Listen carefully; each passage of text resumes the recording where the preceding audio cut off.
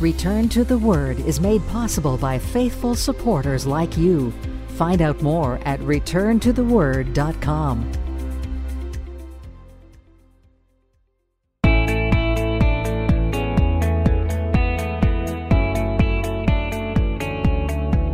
Welcome to another edition of Return to the Word Radio with Bible teacher Mark Fontecchio. Advancing the message of God's amazing grace through the teaching of God's Word. And now with today's message, here is our teacher. For the nation of Israel, tourism has become a major source of income. Over 3.5 million people head there each and every year. Billions of dollars are spent in Israel on tourism. But on a tour bus not too long ago, there was a little bit of surprise. Some things don't always go as they're planned. As the tour bus was making its way through the countryside of Israel, the tour guide on board, he was explaining the scenery and the history and the lifestyle of the people. And this tour guide, he was giving a heartwarming description of the ancient shepherd and sheep relationship. And he was explaining and going on and on about how the shepherd builds a relationship with his sheep and how he feeds them and how he gently loves them and cares for them. And he pointed out that the shepherd doesn't drive the sheep, but he leads them. And that the shepherd does not need to be harsh with them because they hear his voice and they follow. But then this tour guide noticed that he had lost his audience. They weren't paying attention to a thing he was saying. They were all staring out this window at a guy not leading his sheep, just like he had described. This guy was outside the window chasing the sheep, just running after them. And he was throwing rocks at them and whacking them with sticks and sending his dogs after them. Well, this completely ruined everything the tour guide had been telling the people. The tour guide was actually so upset by this, he jumped off the bus, he ran into the field, and he screamed at the man, "Do you understand what you've just done to me?" I was spinning a charming story about the gentle ways of shepherds, and here you are mistreating and assaulting these sheep. And this man in the field, he was just a little bit confused by this. He didn't know what to make of this, but then the light dawned on him as he told the tour guide, "Man, you've got me all wrong. I'm not a shepherd, I'm a butcher." True story. True story. Now maybe you've been in a church where the pastor is more like a butcher than a shepherd. I've seen plenty. In Galatians 4 this morning, we see the heart of a true shepherd, because after speaking of their adoption as sons in the first part of the chapter and encouraging them to live in their identity in Jesus Christ, Paul warns them of turning away from the gospel of grace. This is the beginning of the transition from the theological arguments to the practical application of this truth. And what Paul does in this text, it's actually a beautiful text that so many people just skip right over. But what he does is he pleads with them to not turn away from God's grace. With the heart of an apostle, with the heart of a true shepherd, Paul shows his great concern for the new believers in Jesus Christ. But here's what Paul left us. He left us an example of the type of love that we should be known for within the body of Christ. You see, Paul was showing us how to live out grace within the church. And this grace, it should spill over to affect every relationship that we have as Christians. Here's what I'm telling you. It should improve our marriages, our friendships, how we relate to our adult children, and even the people we work with at our jobs. We are studying the book of Galatians together this morning, and so far the Apostle Paul has appealed to the heads of the first audience of this book. He's presented logical and theological arguments to prove that believers in Christ are free from the law, but now he is going directly after their hearts. He's going to appeal to them on the basis of the relationship they have with him.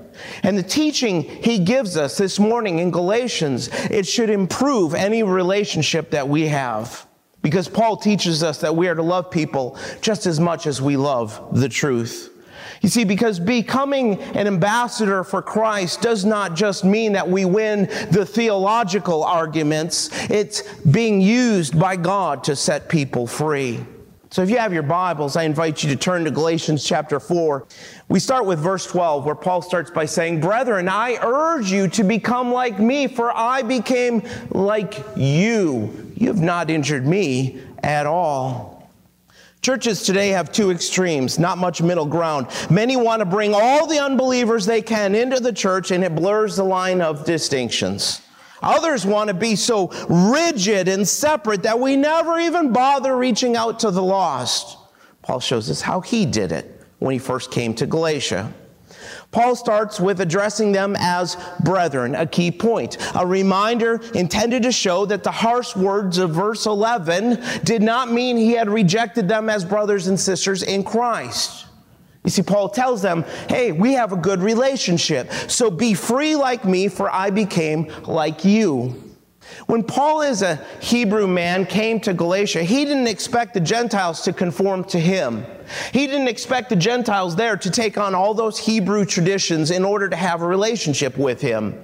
Instead, Paul conformed to their ways. He adapted to their ways. He lived like a Gentile. Paul would not follow the unbelievers into sin. That's not what this is saying. But he did eat their food and met them where they were at.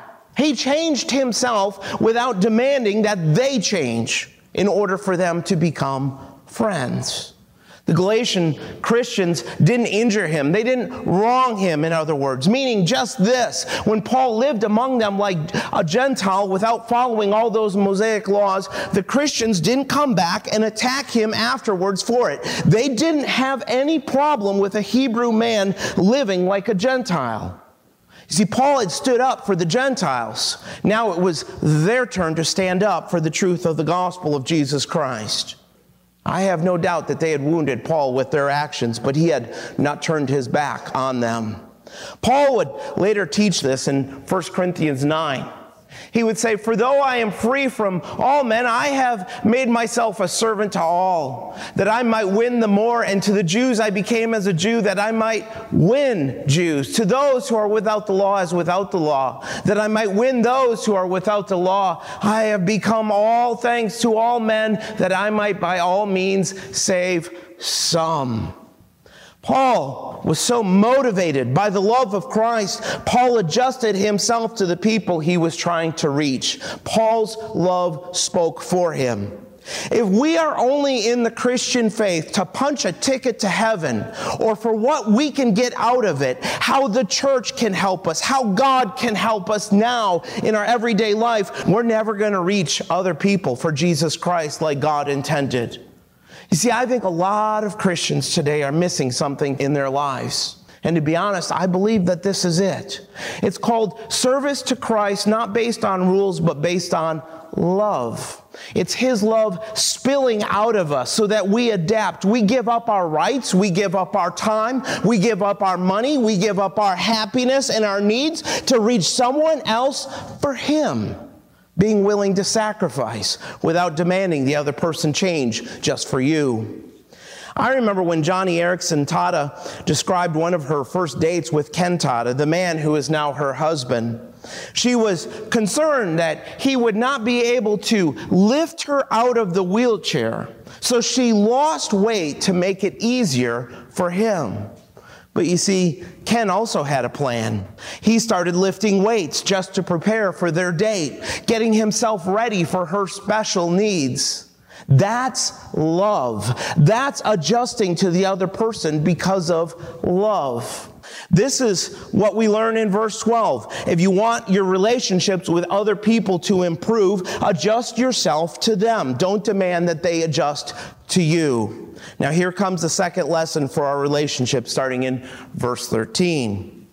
Paul says, "You know that because of physical infirmity, I preached the gospel to you at the first, and my trial, which was in my flesh, you did not despise or reject, but you received me as an angel of God, even as Christ Jesus." Here's the teaching. Learn to accept others as they are. Receive them. Welcome them even though they are not perfect. This is how the Galatian believers received the Apostle Paul. You see, when Paul first reached Galatia, Paul had a problem. I think it's possible from the text that he had malaria. He had just come from Perga, a town near the southern coast of what is now Turkey. It's a low area. It's a swampy area, which makes a good breeding ground for those mosquitoes infected with malaria.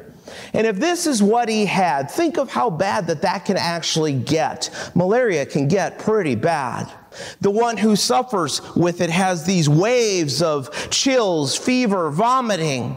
The person is left feeling absolutely wasted, exhausted after each wave of attacks until it hits you again and again. We do know in Acts 13:13, it says that John Mark left Paul in Perga and then he went home. Could it be that he saw Paul just throwing up all the time, so weak he couldn't even get out of bed, and he took one look at those dangerous roads ahead and he says, enough is enough, this missionary life is not for me, I'm out of here. It's possible. But we know this, whatever it was that Paul had, the people of Galatia, they welcomed him. When Paul left the lowlands of Perga, making his way into the mountains, the people there welcomed him as an angel of God. You see, a sick man is not impressive, is it? When someone comes trying to share Christ and they're throwing up or they're sick, that doesn't really impress you. But they didn't treat him with contempt. They didn't despise him. They didn't reject him. You know, we live in a day when leaders in the church are supposed to be tall, dark, and handsome. Good luck with that here. Paul came with a weak body and a powerful message from the living God. Do you hear me? Paul came with a weak body and a powerful message from the living God. I think Paul at this point was repulsive to look at because the wording of verse 14 is literally, they did not spit at him. But instead, what did they do? They opened their homes to him. They received him as an angel, or messenger would be a better word, messenger of God. That would be a better translation. They received him as a messenger of God. Those who became Christians responded to Paul just as friendly as they would have responded to Christ himself. They listened attentively to his message. They accepted him just as he was, even though he was sick, possibly deathly sick from malaria. It was something that impacted Paul. I think it left a mark on him for all the years in his ministry. Because let me tell you something that I know. It's harder to reach out and teach when you are sick. It is. But Paul did this. Accept people as they are. Learn to love people even with their imperfections. Dr. Richard Selzer, he's not with us anymore. He passed just a few years ago. But he was a surgeon and an author. And he once wrote about his encounter with this type of love.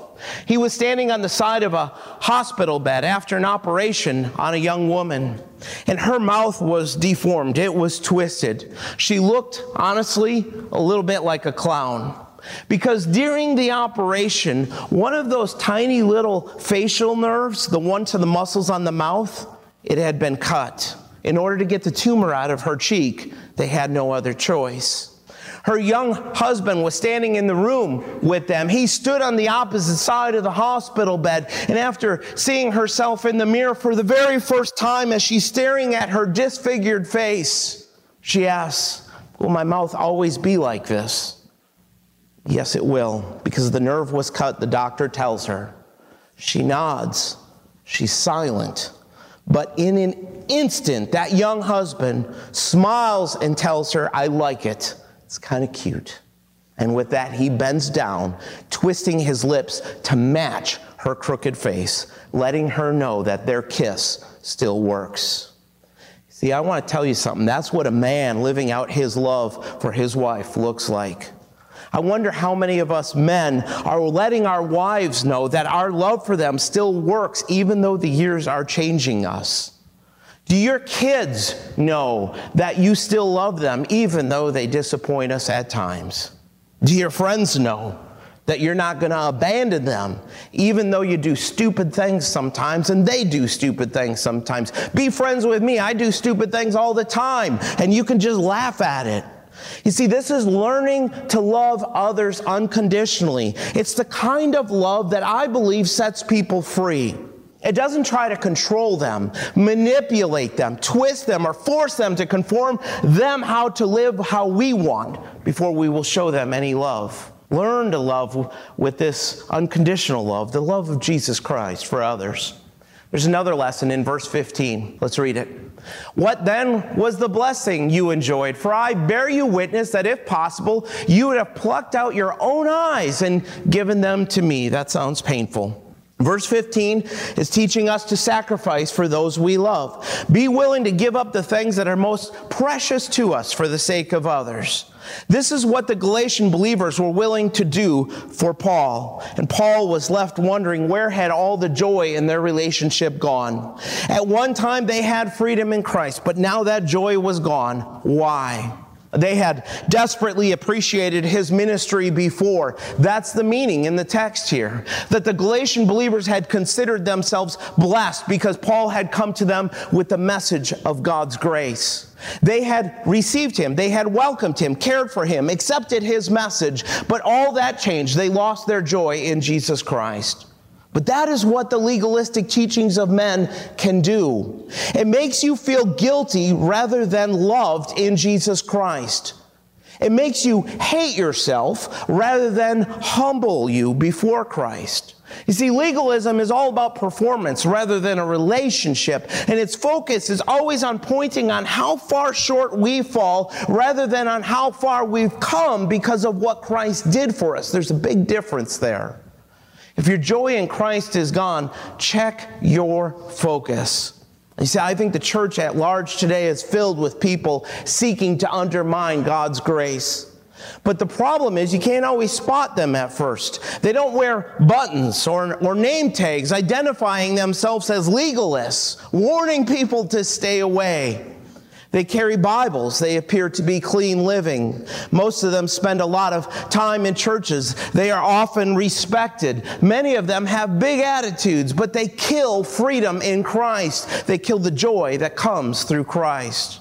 They kill with their words. They kill with their attitudes because they don't really understand what it means to live in the grace of God. These are the people who always think they're a little bit better than everybody else, and their pride usually gives them away. They drive away from church thinking, I may have problems, but at least I'm not as bad as them. And as one author stated, their motto on their bumper sticker is, God is watching you, and so am I. Their view of grace is always to think that there's no other Christian in their lives that can live in sin, but yet still truly be saved. See, these people redefine grace, and I think these are the type of people that made Paul sick to his stomach. If it was malaria that plagued Paul, this often affects the eyesight. And in Paul's case, I think it may have possibly done just that. Because you remember at the end of this book, Paul would write in Galatians 6:11, he would say, see with what large letters I have written to you with my own hand. Paul wrote with large letters because, he couldn't see that well. But the Galatian believers would have plucked their own eyes out and given them to Paul if it would have helped, meaning they would have made almost any sacrifice for the beloved apostle because love is willing to sacrifice for others. Your relationship with others will grow when you're willing to put the needs of others ahead of your own, giving up something for the person that you love. Isn't that how Jesus himself treated others? Isn't that how he treated us even while we were still sinners? Isn't it? He gave up heaven for us. He gave up his glory for us. He gave up his life for us just so that we could be in a relationship with him. And then we speak the truth. We tell others that we care enough about them to be honest with them to tell the truth, even when it hurts. And this is what Paul did in Galatia. He saw them heading in a wrong direction that would ruin their lives, so he confronted them. Verse 16.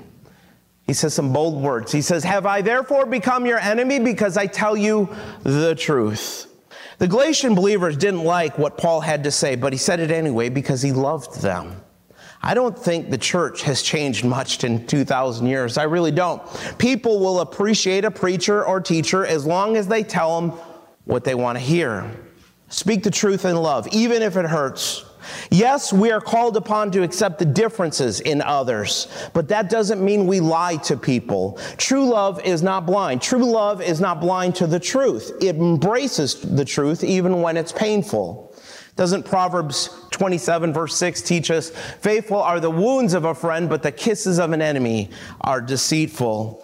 See, watch out, in other words, when people flatter you, but a friend, a real friend, will always tell you the truth, even if it wounds you, even if it is hard for you to hear. A man dialed the wrong number and he got the following voicemail greeting. It said, I'm not available right now, but I thank you for caring enough to call. I'm making some changes in my life. Please leave a message after the beep. And if I don't return your call, you're one of those changes. This is the message that Paul was getting from the Galatian churches, I believe. There had been a change in their relationship. They no longer welcomed Paul like they used to because he taught them the freedom that comes in Christ. You see, when the truth is rejected, the messenger often gets rejected. And so Paul was telling them, hey, I'm not your enemy. I tell you the truth. That does not make me your enemy. And I think here's the teaching for us as a church. If you're not interested in the Bible or the things of God, I honestly can't help you. I really can't. If you don't ever want me to talk about things that offend you or sins that you struggle with, I can't help you. And if you think you have all the answers, I can't help you. See, I'm smart enough to know this, that no one in this room, myself included, has all the answers, but I believe that the Word of God most certainly does. You see, no one ever wants to hear a sermon that steps on their toes. I hate it too. I do. I can't stand it. No one ever wants to hear a sermon that speaks to their sin or disagrees with their favorite theological position. But that is precisely when the church needs to stand with those who are willing to stand up and teach the truth of Christ. Start again in the text with verse 17. Paul says, they zealously court you, but for no good. Yes, they want to exclude you, that you may be zealous for them, but it is good to be zealous, and a good thing always, and not only when I'm present with you. Paul was explaining to the churches that the legalists were courting the favor of the Galatian churches. They were courting them like you'd court a girl you're trying to seek, but their motives, they were no good. The legalists, of course, we've seen this many times, that they've taught that anyone who did not keep the Mosaic law was somehow a little bit less, not worthy of fellowship in the Lord. And it cut the people off from Paul and the teaching of the apostles. And one of the marks of a false teacher is that they tried to gain an audience. They tried to get people to follow them. Not Christ, not his word, follow them. But a true servant of God does not use people to build himself up. He serves in love instead, to help people know Christ better, to glorify Christ. You see, basically, it was like this. The legalists were control freaks. They wanted the attention of the Christians. They zealously court you, he said, but their zeal for the laws of Moses was blinding them to the freedom and grace of God.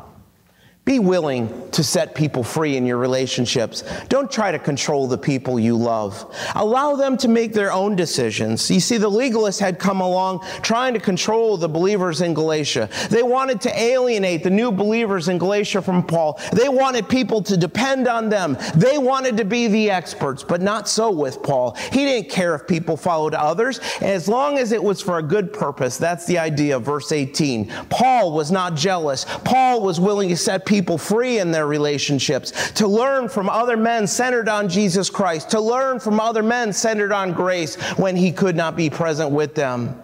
Paul wasn't looking for an audience. Paul didn't want people to just follow him. Ultimately, he wanted them to follow Jesus Christ. Isn't this the teaching of 1 Corinthians 11:1, where Paul said, imitate me just as I also imitate Christ. It's all about Christ. You see, legalists try to control. It's based on pride. It's based on insecurity. The mature person in Christ sets people free to follow Christ. Husbands and wives, hear me. See the other person with the respect that you yourself are looking for. Don't try to manipulate your spouse. Don't try to control the other person. Grace means I will not try to force, manipulate, or judge, or attempt to control you. Just as God is looking for us to grow up in our faith, God is looking for us to grow up in our relationship with others. And then learn to suffer when we see someone that we love is suffering. Verse 19. There's an old saying about children that when they're little, they step on your toes, but when they're grown, they step on your heart. Paul suffered when the people that he loved suffered. He hurt, I believe, deep inside when they hurt. This is how Paul felt about the believers in Galatia. It hurt to think of the Galatians being led astray by teaching that was only going to put people right back into bondage and legalism. It brought Paul some real pain. Paul is saying, it feels like I'm giving birth again. Paul used the metaphor here of a childbirth. It's an interesting expression. See, the first time he labored to see them set free from sin. Now he was laboring again to see them set free from the legalistic bondage of men. Paul hurt because his children in the faith were hurting. The lesson is, when you love someone, you suffer when they go astray. These were his children in the faith. Christ was already in them, but they needed maturity in the faith. And notice the wording. It's an interesting phrase, until Christ is formed in you. You see, Paul was looking for Christ to live through these believers. It's the same teaching as that of Galatians 2:20, where Paul had said this. He said, I have been crucified with Christ. It is no longer I who live, but Christ lives in me. And the life which I now live in the flesh, I live by faith in the Son of God, who loved me and gave himself for me. Paul wanted them to go back to living by faith. Now he changes the metaphor here in Galatians 4, verse 19, Christ forming in them. Formed is a very interesting term if you look at the Greek. It's a medical term referring here to a life that has already been conceived, but not a fully developed child. See, Paul was saying life in Christ was already there, but not fully developed into maturity. It's like the old word picture of the believer in Christ being compared to a house. And God comes in to rebuild that house. And at first, you can understand at first what he's doing inside your house. He's getting all the drains fixed and getting that right. And he's stopping the leaks on the roof because, hey, it's the rainy season. And you knew that these jobs needed doing in your house, so you're not surprised. But then he starts knocking down walls. And he's doing things in your life that don't seem to make any sense. And you ask yourself, what could he be up to? The explanation is that he is building a much different home from the one that you thought would be there. He's putting on an addition. He's putting on a second floor. He's building a beautiful courtyard. You thought you were going to be made into a decent little cottage, but he's building up a palace, a mansion. Christ already lives in you, believer, but God has started his work in us, and he is remodeling, forming in us the changes to make us a little more and more like Jesus himself. And as we grow, his life and his teaching becomes to be seen more and more each day in us, because God desires to live through his people. But this could never come about by rules. It comes about by his transformation in us. And then verse 20, our final verse this morning, it's be willing to spend time with those we love. That was Paul's desire, where he says this, I would like to be present with you now and to change my tone, for I have doubts about you. Love leads us to be involved in the lives of those we care about. Paul wanted to be with his children in the faith, but he couldn't be there. Acts 15 shows us the reason why. Paul was busy fighting these same issues in Antioch. Paul was busy fighting these same issues down in Jerusalem. But in a matter of months, Paul would be with them again in Galatia. It's hard to show your love when you're not with someone. That's true in your marriage, that's true in the church, and it's true with your kids. You know that someone loves you when they want to spend time with you.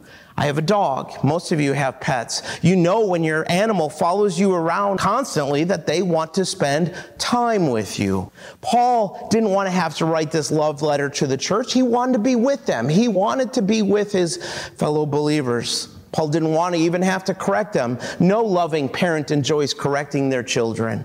His doubt was not about their salvation. Paul's already shown that in the letter. But he was perplexed that they could so quickly turn away from God's amazing grace.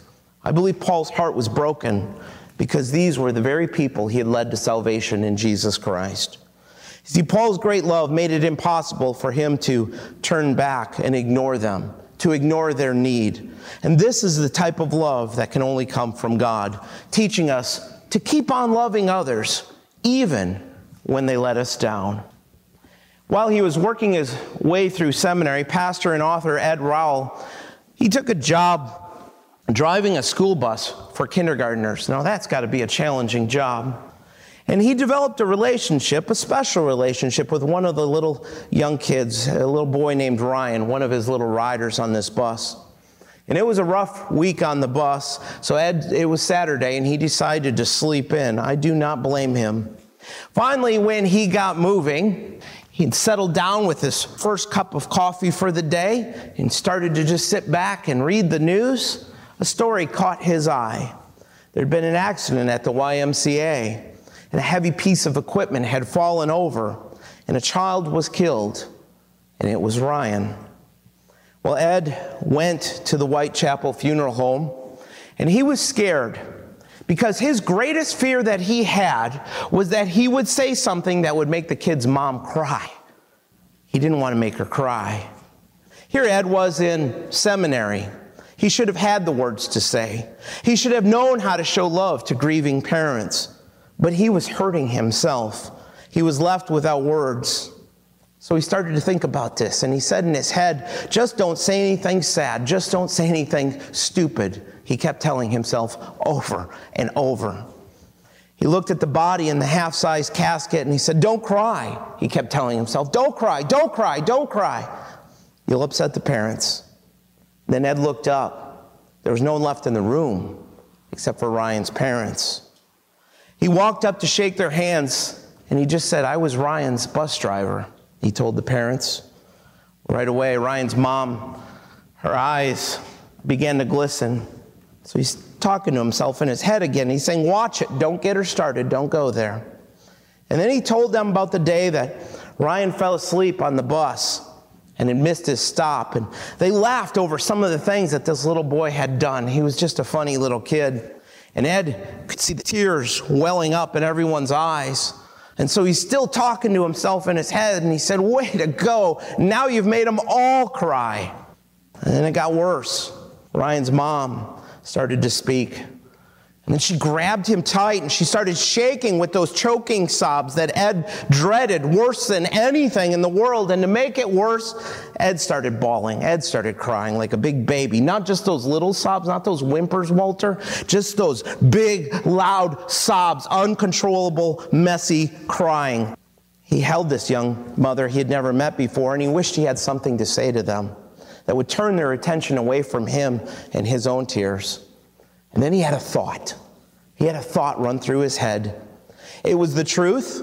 He thought it should be said. It sounded good until he said these words out loud. You've been there. Just remember, Ed said when they all quieted down, God knows the pain of losing a son too. And those were the words that ushered in a whole wave of grief and crying. And as soon as he could, Ed just booked it. He got out of there as fast as he could. He feared that he had poured salt on the wounds of these breaking hearts on these parents. Months went by, and again, it was another Saturday, and Ed was in seminary still, and he's nursing a stomach ache that would not go away. And he's a guy, so they don't always call doctors right away. And finally, he did get around to calling a doctor who told him to go to the ER because his appendicitis was pretty bad. As Ed was on the gurney waiting for surgery, in walked Ryan's mom carrying a needle in her hand, saying the following words, hello, bus driver. And she tightened that tourniquet around his arm, and she slipped the needle into his arm, and then listen to her words. Here's what she said. She said, I want to thank you for being there that night. I can't tell you how many times, how much your words have helped us about God understanding, and how those words have helped us over the past few months. And then she added this, but the fact that you cared enough to cry with us, that meant more than anything. See, we don't always know what to do when someone we love is hurting. We really don't. But I think we do know what love looks like. Sometimes that just means a gentle reminder from Scripture. Sometimes that means crying with others when it is time to cry in tears of sorrow. You know, Paul's intent in Galatians 4, it was to correct the legalistic teachings that had set in by reminding the believers of his own struggles to show them the love of Christ. And so to that end, we must each ask this question: is our Christian life moving forward into liberty, or is it moving backward into legalistic bondage? I think that's the principle here in Galatians 4. But within this text, we also see these principles. We see something more. We see Christians learning to live out grace with the people that we love. Love means that sometimes we adjust ourselves to others. Love means accepting others, accepting imperfect people into our lives, and at times sacrificing for them, even caring enough about them to tell the truth, even when it hurts. Love allows us to set people free. It teaches us to suffer when people suffer and to spend time with those that we love. Love leads us to this. Christ forming in us, Christ remodeling our lives leads us to this life. It's to demonstrate God's grace in all of our relationships. And so live, Christian, with this grace-filled love, because it sets people free to be all that God intended for them to be. And may the God of grace continue to live his life in and through each of you. Return to the Word Ministries is committed to teaching the full counsel of God's Word and the gospel of Jesus Christ. For more about our ministry, please visit returntotheword.com. Return to the Word is a faith ministry. This means we freely distribute the teaching of the Word of God over the air and online. We do this without charge. If you feel led to support the ministry with a donation to help cover these costs, you may do so on our website, returntotheword.com, or by mailing a donation to Return to the Word, P.O. Box 879259, Wasilla, Alaska 99687. Thanks for listening, and we pray that the Word of God will be a lamp unto your feet and a light unto your path. Join us next time for another edition of Return to the Word.